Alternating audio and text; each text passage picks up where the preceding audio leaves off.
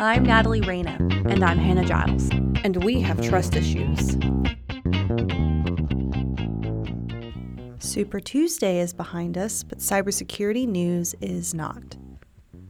Maine Senator Angus King said at the Cyberspace Solarium Commission that at least 2 presidential campaigns are not using two-factor authentication. They consider the technology, quote, too unwieldy. But there are other factors at play.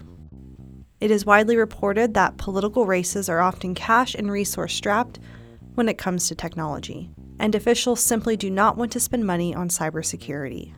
Seeking to address this, last year the Federal Election Commission gave the green light for free cybersecurity help in federal elections, as long as it's nonpartisan.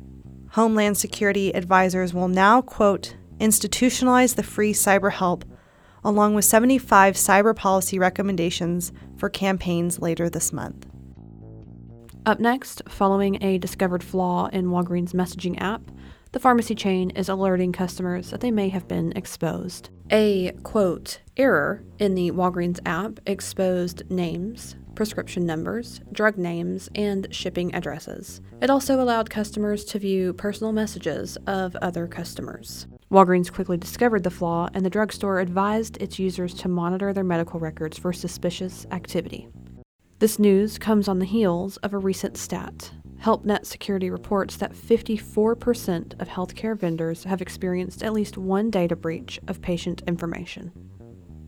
Finally, for the first time in cybercrime's history, more attacks were waged on phones than desktops.